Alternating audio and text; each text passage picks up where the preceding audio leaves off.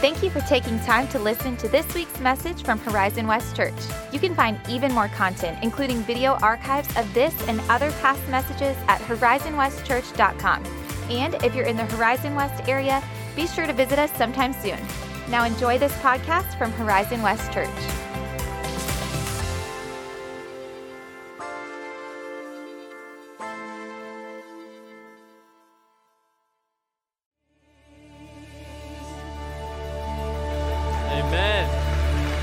Amen. You can be seated. Good morning. Those are some of my favorite songs. I love seeing the team have fun. You guys were killing it. I loved that. That was so much fun. And what a great reminder of God's redeeming plan in history. From the prophets to all the way into Jesus' death, the resurrection, the birth of the church. That's us. We get to participate in what God is doing in redeeming and restoring the entire world. And that's a pretty cool thing. Jesus told the disciples in Matthew chapter 28, he said, "Go into all the world and make disciples of all nations. Baptize them in the name of the Father, the Son, and the Holy Spirit, and teach them to observe all the things that I have commanded you." And we want to participate in that disciple-making mission that Jesus gave us that still continues now 2,000 years later. It just so happens that coming out of Christmas Eve, we started hearing from a lot of people that were going, man, God is doing something in my life. Actually, it started with children. As often happens, that children were saying, I want to give my life to Jesus. I want to be baptized. And there has been just a consistent stream of that over these last several months, even into Easter, where we were able to baptize 8 individuals on Easter Sunday morning. And coming out of that, more that said, hey, I saw these people being baptized. Tell me about baptism. And so what we're going to do today is we're going to kind of do a 1 day, 1 week teaching on baptism. You're going to see the trough next to me. The water should be, oh yeah, that's really nice. So I can just kind of step. I got you. It's not full. I am not getting wet this morning. I asked the guys, I said, I need a prop. I need a illustration for this morning. So I'm going to refer to that some today. But basically, if we could think about it this way, last week's message and this week's message are kind of a 2-part. One is on teaching us to obey all that Jesus has commanded. That's part of that Great Commission in Matthew 28. And then today is going to be on baptizing in the name of the Father, the Son, and the Holy Spirit. Because the reality is, some of you have not been around church a lot. And you may have heard of this thing, baptism, but you really don't know a lot about it. Others of you maybe learned some things that you could relearn or have corrected in a teaching on baptism. So our desire today is simply to do that. And we're going to do this in kind of 3 parts. Number 1, I want to give you a historical kind of catch up on what baptism is all about. From the Old Testament into the New Testament, what is this thing about baptism? And then we're going to look at 4 ways that baptism becomes a picture of our salvation experience. It is a visual representation of what it means to be a saved person. And then we're going to end with just a simple opportunity for those who feel God's nudging in your heart that it's the right time for you to take that step of baptism. Now, some of you, the reality is you've been baptized, you're following Jesus. I would love for you to pick up some tools this morning that could help you have the conversation with others about what it means to follow Jesus and to be baptized. So that's kind of the game plan this morning. And before we dive into all of that, I want to take a deep breath and say a word of prayer. Would you join with me in that? Father, we thank you for your redeeming mission that began in Jesus, and God, that you've now entrusted to us. Your word says that you've given us the ministry of reconciliation, as if God was making his appeal through us. Be reconciled to God. Lord, we thank you for the way that baptism becomes a picture, an illustration of what is going on in a person's life when they're coming to faith in Jesus. God, I pray that today would create higher levels of understanding and clarity. God, for some that it would be the catalyst or the impetus that they need to take that important step of baptism. God, where there's things that are foggy or cloudy, would you let your word clear up those things in our mind? And ultimately, God, we just want to be obedient to what you've asked us to do, to go into all the world and make disciples, baptizing and teaching. In the name of Jesus we pray. Amen. So some parts of today will feel a little more academic. I hope it doesn't fully feel that, but it's important that this is a understanding or a teaching that we walk through together. Okay, we're going to hang it on these 4 pictures of baptism. But first, let me take you through a brief history of baptism, because baptism did not first show up in the New Testament. So years and years earlier, centuries earlier, among the Hebrew people of the Old Testament, what we refer to as the Old Covenant, there was this thing of baptism. And the Hebrews of old had 2 parts to baptism. One was washing of hands. That was considered a baptism ritual, if you can believe it. And the other was full body immersion. Generally speaking, without getting too in the weeds of it, for a person to become clean in the eyes of the priests, they had to be ritually cleansed through the washing of hands. That would permit them to go and make their prayers, to offer sacrifices, to enter the temple. But in some cases where a person had really messed up, something more than ritual hand cleansing was needed. And in those cases, the person would be subjected to full body immersion, head to toe immersion in the waters of cleansing. Some of you would remember a time where Jesus was teaching and the religious people came to him and said, "Hey, Jesus, time out. Your disciples don't wash their hands before they eat," which first of all is just kind of gross. But it is a reminder that Jesus did not choose the elite cream of the crop to be his followers. He chose guys that were used to having their hands smell like fish and didn't think it was that important to wash their hands before they ate. But what really triggered the Pharisees was not the fact that they were simply hygienically unclean.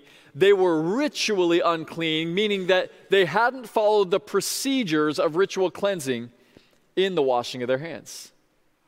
Well, this second thing of full body immersion was a little bit more than that, because full body immersion always represented to the Jewish people a change in status.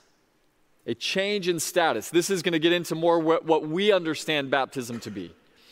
So for a person who was in need of full body immersion, this was somebody who had become ceremonially unclean, and when they went through the waters of baptism, their status changed from unclean to clean. Even more to the point, when a non-believer, somebody that the Jewish people referred to as a Gentile, someone outside of the family of God, when they wanted to be included in, they had to go through full body immersion. And that baptism would change their status from Gentile to part of the Jewish family, part of the Jewish community. So in Hebrew tradition and practice, this was the reason for baptism. This, I believe, is why John the Baptist, or John the Baptizer, came preaching a simple message. He said, "Repent and be baptized." To repent is simply to be going in one direction, and to turn and go the other direction. It is a change of status. And so John says, let your heart condition change, repent, and be baptized as a representation of that changed status from one who does not follow after God to one who does. Now, one important distinction in the message that both Jesus and John the Baptist preached, they did not say, be baptized so that you can become a Jew. What they said is, repent, for the kingdom of the heavens is at hand. And why this is so important to understand is that to both Jesus and John the Baptist and every New Testament writer and preacher following, baptism no longer symbolized entrance into the Hebrew community, but entrance into the community of all redeemed people of all nations who belong to God. This, of course, was somewhat problematic in the first century, which most of the first followers of Jesus were Jewish people, and they were left scratching their heads going, what do you mean a person can simply be baptized for salvation? Like, what do you mean? They don't have to be circumcised? New Testament's like, nope. They don't have to observe all the commandments of the law? Nope. They don't have to go through ritual cleansing? Nope. By grace, through faith, salvation is the gift of God. And so this repent, for the kingdom of heaven is at hand is a change from adoption into a physical community to adoption into a spiritual community of new life. This is what Paul was trying to articulate to the Galatians in chapter 3, verses 27 and 29. He said, as many of you as were baptized into Christ have put on Christ. There is neither Jew or Greek. There is not slave or free, male or female, for you are all one in Christ Jesus. And if you are Christ's, then you are Abraham's offspring and heirs according to the promise. Paul is making a point here that it is the common faith and baptism alone that brings unity within the church. No longer distinctions about Jew or Greek or socioeconomic status. The baptism of our bodies into the water is a unifying factor for the church. Nothing else besides faith is needed. Now, let me encourage us to avoid two pitfalls. And one, you may already be wondering if I'm going that direction. I want to make sure you know I'm not. On one side, it's important that we establish that baptism is not a means of salvation. Baptism is not a means of salvation. There are a lot of people who have been baptized as babies, children, or maybe even adults who have never truly put their confidence in Jesus and given him their life. For them, it was a ritual. For them, it was a ceremony. For them, it was maybe something a parent wanted them to do or culturally expected of them. It's important that we know that baptism symbolizes our salvation. It does not secure it.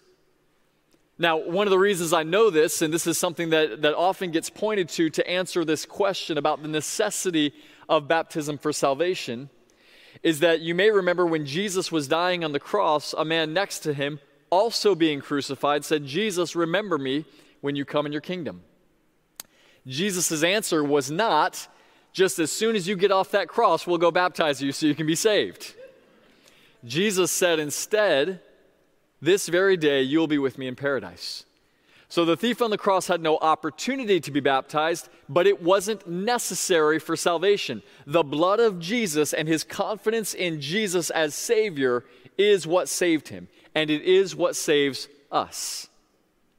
On the other hand, someone's going to say, "Yeah, I didn't think baptism was all that important. It's not necessary." Well, it may not be necessary or essential for salvation, but I would argue that it is still necessary. In fact, everywhere that the good news of Jesus went throughout the story of Acts, a baptism accompanied that gospel. First at Pentecost, when 3,000 people turned to Peter and said, "Brother, what should we do to be saved?" He said, "Repent and be baptized."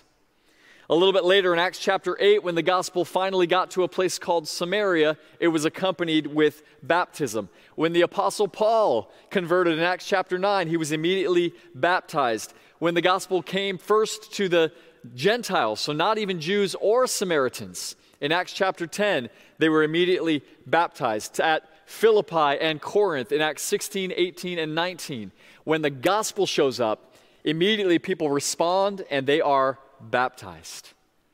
So if we ask the question, is baptism necessary for salvation? The answer is no, but it's also, I would argue, the wrong question. A better question is, what has God asked of his people? See, even Jesus one time shows up at the Jordan River with his cousin John, who's baptizing all these people. Remember, he's saying, "Repent, for the kingdom of heaven is at hand." And the people coming really needed to repent because they were tax collectors and prostitutes and Roman soldiers who enjoyed wreaking violence on the earth. And all of a sudden, Jesus shows up. And John's like, "Whoa, whoa, whoa, whoa.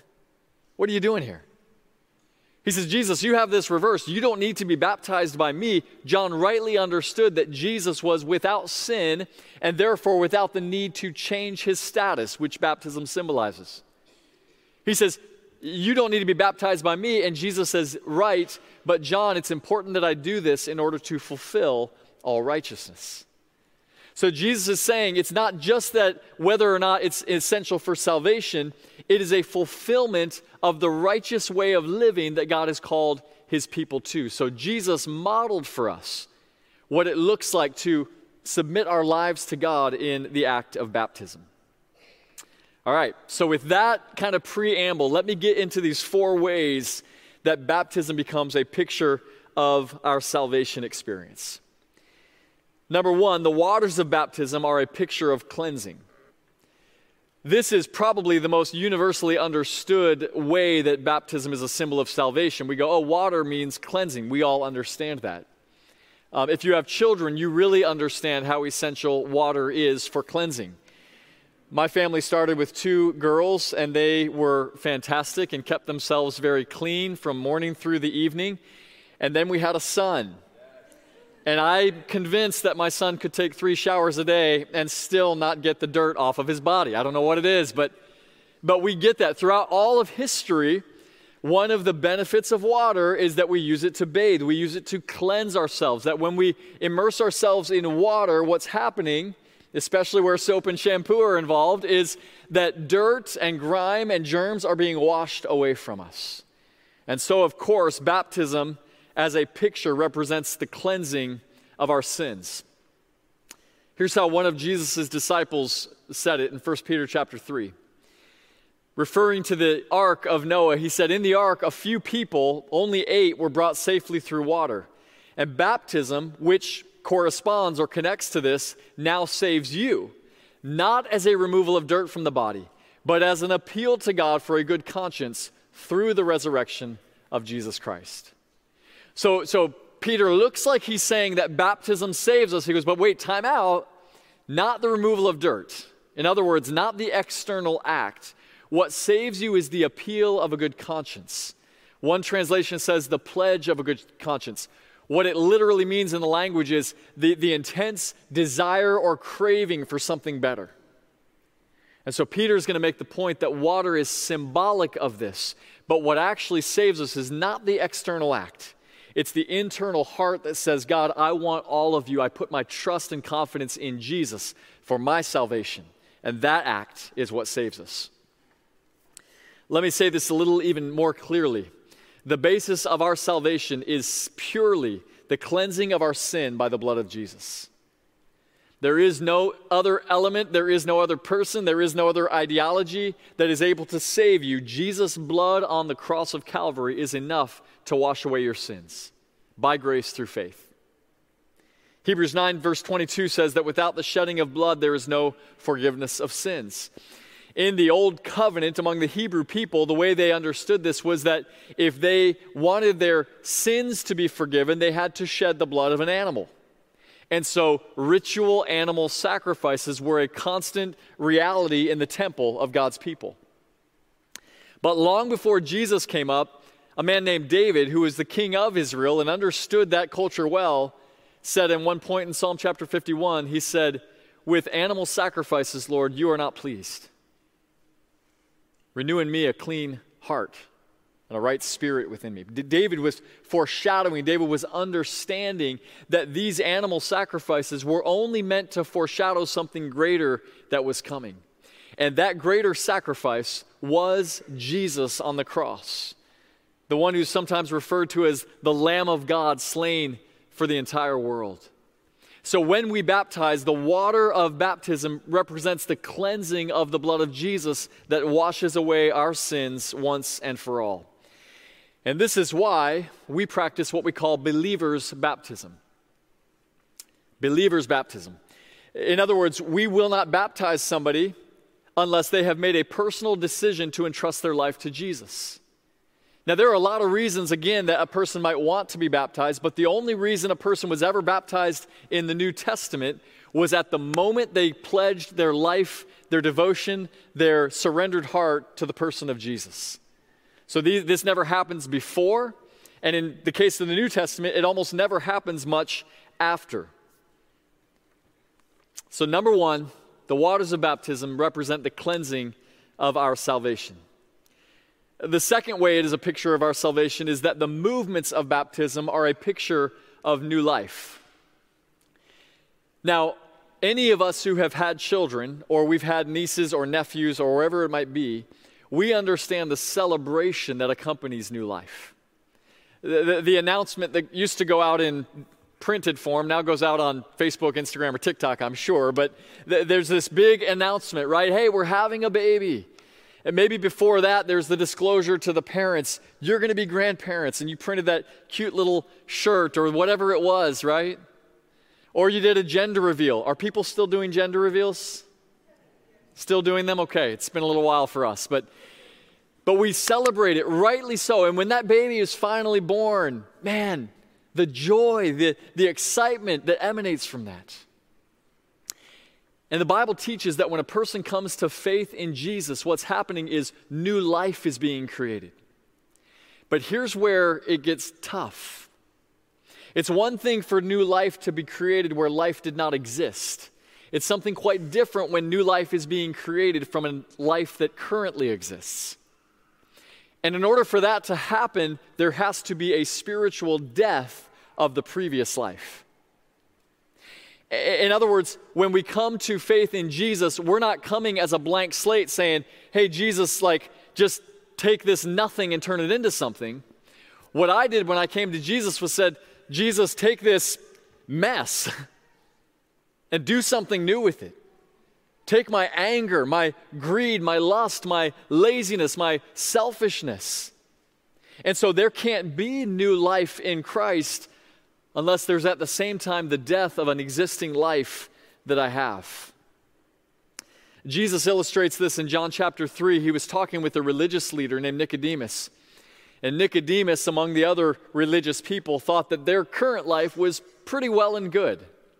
Didn't need a whole lot. Now maybe those pagans, those Gentiles, those tax collectors, they need to be baptized.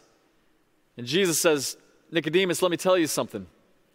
Unless one is born again, that person cannot see the kingdom of God. Now, of course, Nicodemus is thinking in physical terms and says, how can I go back into my mother's womb? Which is a bizarre picture to even entertain. And Jesus helps him to understand. And what Jesus is saying is that new life can't begin until the old life is put to death. This always involves two things. It involves a choice and a change.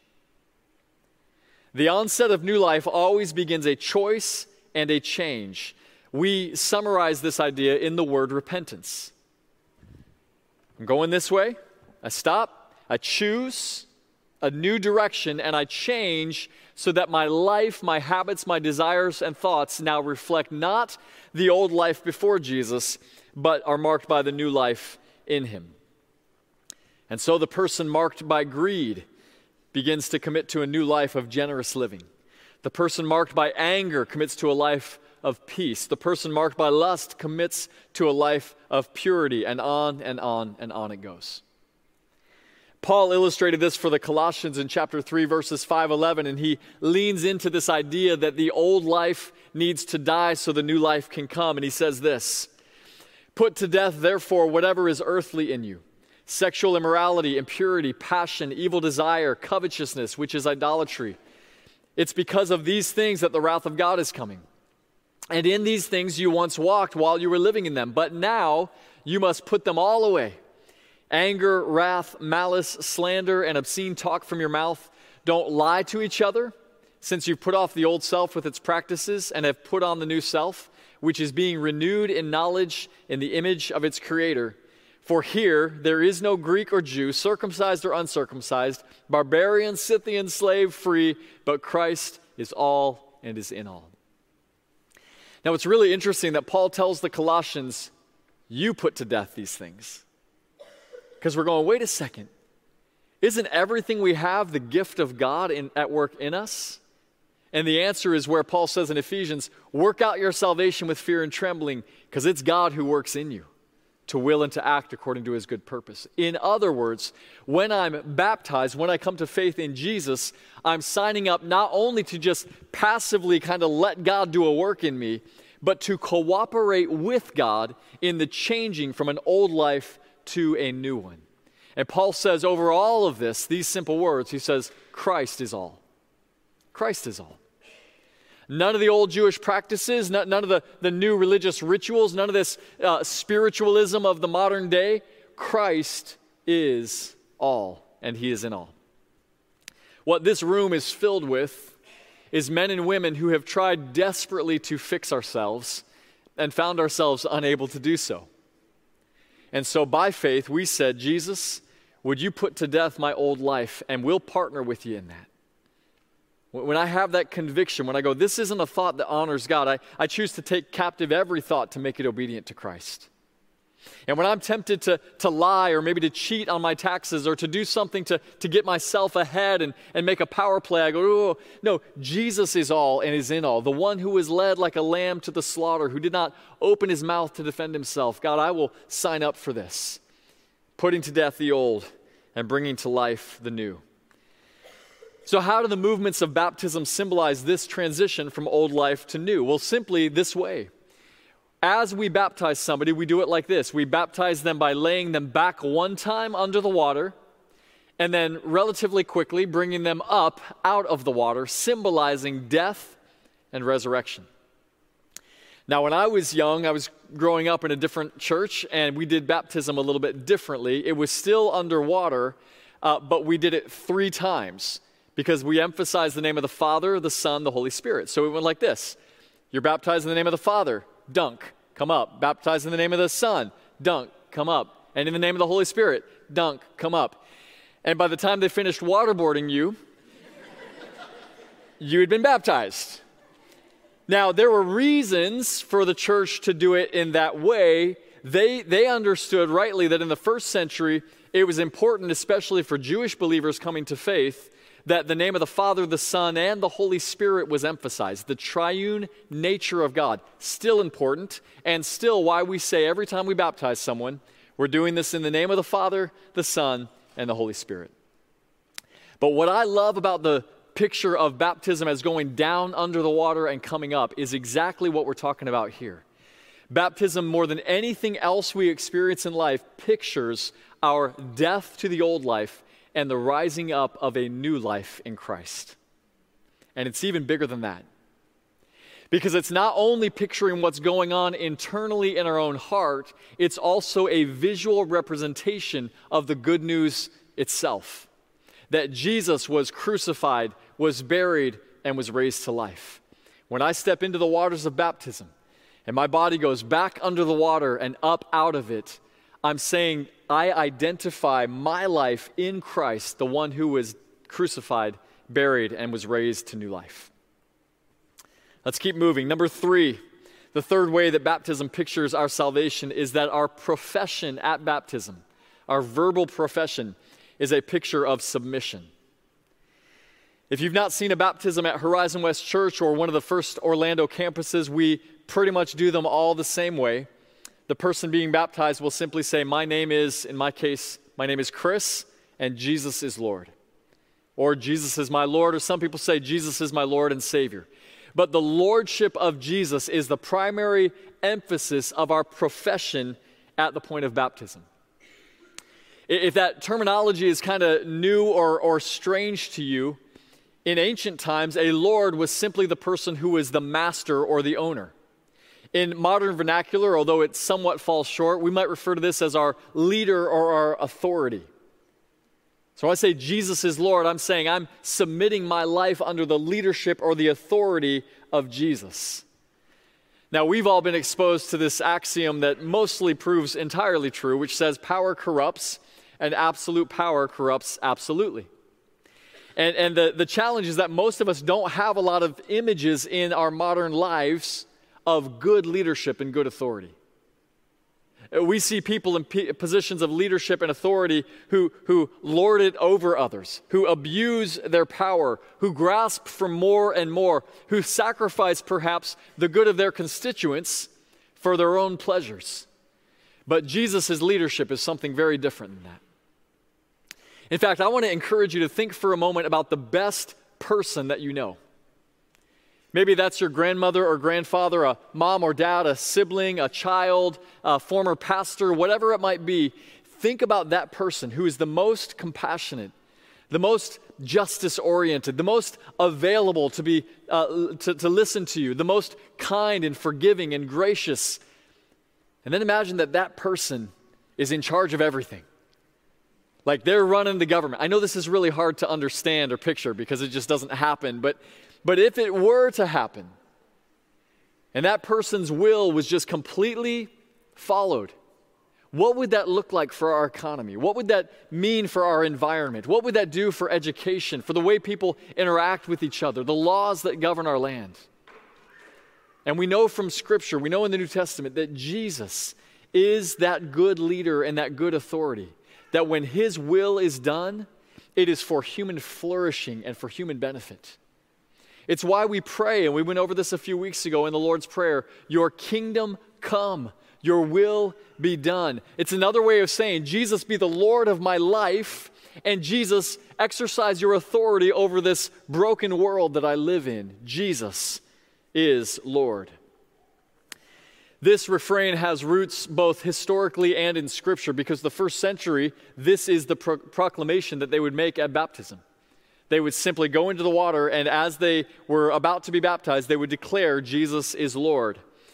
Also, biblically, Romans 10:9 and 10 say, if you confess with your mouth Jesus is Lord and believe in your heart that God raised him from the dead, you will be saved. For it is with your heart that you believe and are justified, and it is with your mouth that you confess and are saved. And then again in 1 Corinthians 12, verse 3, no one can say Jesus is Lord except in the Holy Spirit. Now, Paul is not saying there that you cannot verbalize the words Jesus is Lord without the Holy Spirit in you. This has been a misunderstanding that has caused some people who think they might be working with somebody who's demonized. They say, just say Jesus is Lord, and if you can say it, you pass the test. The demons can't stay. I don't believe that. What Paul's saying is, no one can say and mean Jesus is the authority over my life unless the Holy Spirit of God lives in them by faith. So that profession, Jesus is Lord, is a statement of submission. But I want to take it one further. It's not only a statement of submission to Jesus as Lord, that's primary, but I believe the public nature of baptism and the public nature of that profession is also, in a way, submission to the local church. In other words, when I say Jesus is Lord, I'm saying to all of my brothers and sisters that my new family of God, I'm letting Jesus be in control. And I'm letting you hold me accountable to make sure that that's happening. Now, we're not micromanaging people's lives, and we're not going on a witch hunt to try to find sin in your life and root it out. But I will tell you, if there are people that love you, that are in your life with you, they're going to point out the places where you may be falling short, the places where you may be egregiously walking outside of the will of God, because outside of the will of God is death, and we are for life. And it's one of the reasons I'm really reluctant to baptize somebody that I don't really know or have no connection with or is not part of our church. It's like a drive-by baptism. Like, you're a pastor, baptize me. I'm like, no. No. If I'm baptizing you, I'm committing to myself or a group leader or a person in our church or your family that you're in. I'm committing to walking with you, to helping you live out what you professed at baptism when you said Jesus is your Lord. Finally, the final way that baptism is a picture of our salvation is in this way, that in immersion we see a picture of the totality of our surrender to God.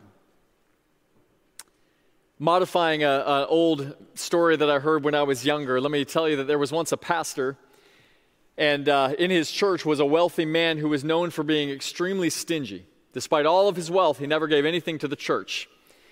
And lo and behold, this wealthy, stingy man one time had a divine encounter with God and gave his life to Jesus and said, "Pastor, I'm ready to be baptized."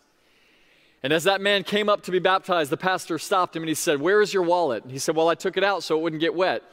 He said, "No, the wallet goes in with you because everything that gets baptized belongs to the Lord." Meaning that when we're immersed in the waters of baptism, we don't leave any part out. From head to toe, the full immersion represents that every part of our new life now belongs to Jesus. The reality that's pretty plain and simple is that every sin and every act that honors God at some level comes back to our body. Right? We like to chop our lives up into like spiritual life and my work life and my family, but everything we do in a body. We sin with our body, with our eyes and our mouth or our mind. We also honor God with our body, with our hands, our feet, our going, our doing. And so when our body, our physical self is fully immersed in the waters of baptism, we're saying, God, from head to toe, everything I have control of, my human operating system is now in your care and under your control. So that's the primary reason that we choose in this family of God to baptize by immersion. Let me also take the chance to say, we're not here to throw stones at people that baptize other than that. And if you were baptized in another way, it's not like that baptism didn't count. God does not look at the outward appearances, he looks at the heart. We're looking for what is the best picture of baptism. You actually may remember, if you were here Easter Sunday, that we baptized a couple with a water bottle because there were some logistical challenges. You know what I think God was doing? Giving them a standing ovation, going, praise God, my children are home, right? Like, God's not caught up in the logistics. And we say in my family, hey, we don't throw stones at neighbors for the way they do life, but there's some ways we do life, and these are the reasons. And so in this church, we baptize by immersion primarily for that picture of full surrender to Jesus. And then secondly, and very practically, the word baptism means immersion. Baptisma. We didn't even create a new English word for it. We just borrowed from the Greek and call it baptizing. It means to immerse. And so wherever possible, given that there's not water shortages or physical challenges, we choose to baptize by immersion as a picture of total surrender. Again, this in no way means that those who do otherwise are in error. God is never stuck on ritual methods. He's concerned about the surrender of our hearts. And that is the reason that we remind ourselves of that. Let me close with some thoughts that kind of tie all of this in together, because as I was preparing for this Sunday, it occurred to me that these 4 pictures also can be categorized in 2 ways. Baptism can be seen as a picture of Jesus' work as our Savior and then also as our Lord. So in pictures 1 and 2, the waters of cleansing and the movements of death and resurrection, those are pictures of Jesus as our Savior. Those are pictures of what I might call the completed work of God on our behalf. The cleansing, the death and the resurrection, that's a work that Jesus has done in us and for us, and it is finished. But these other 2 pictures, the profession and the immersion into water, those are more the picture of Jesus' lordship over our lives, or I might say the ongoing work of God in and through us. Baptism is not the end of something. I came to faith and then I was baptized. Baptism's the beginning of something. Faith and baptism are new life and new birth, and God has so much more for you in the days ahead as you learn to walk with Jesus as your Lord and as your Savior. So let me close in this way. I know that there may be some in the room or some watching on video that God's been stirring in your heart that it's time for you to be baptized. And hopefully I've answered some questions that you have about that, but we'd also love to talk to you. I'm spending more and more of my time, and I love doing it, clarifying for people what it means to be baptized and why that's such a beautiful and a right thing to do. So if that's you, we just want to give you some practical steps that you can take to be baptized or to begin that conversation. It may be that others of you are in relationship with people that are outside of the reach of myself or even our church, and they're having questions to you about salvation, questions to you about baptism. I hope in some ways this has better equipped you to have a conversation about what it means to follow Jesus and why baptism is an important part of that initial journey. Beach baptisms are coming on May 7th. I'm not going to get into all the logistics on this, but that would be a great way. It's 2 weeks out. If you're going, man, I'm in that place, I think I might be ready. We'd love to invite you to beach baptisms at Cocoa Beach on May 7th. Matt's going to share a little more about that. I would also encourage you, even if you're not going to be baptized, if you want a beautiful visual picture of dozens and dozens of people across all of our campuses going into the waters of baptism, symbolizing that new life in Christ, we'd love to invite you to come there as well. Would you pray with me? Father in heaven, we thank you again for your goodness to us and your mercy. God, we thank you that we didn't have to fight our way or find our way to you. God, you did the work for us. For God, you so loved the world that you gave your one and only Son, that whoever believes in you would not perish but have eternal life. And God, as we reflect on baptism, we're just reminded that, God, it's simply a picture. It's simply a picture of what it means to let our old life be washed away in the water and let a new life emerge, a life that is for your glory, your honor, and for the good of the world. God, would you convict where conviction is needed? God, would you meet every person at the point of their need when they walked in this morning? And we'll give you the glory for it in Jesus' name. Amen.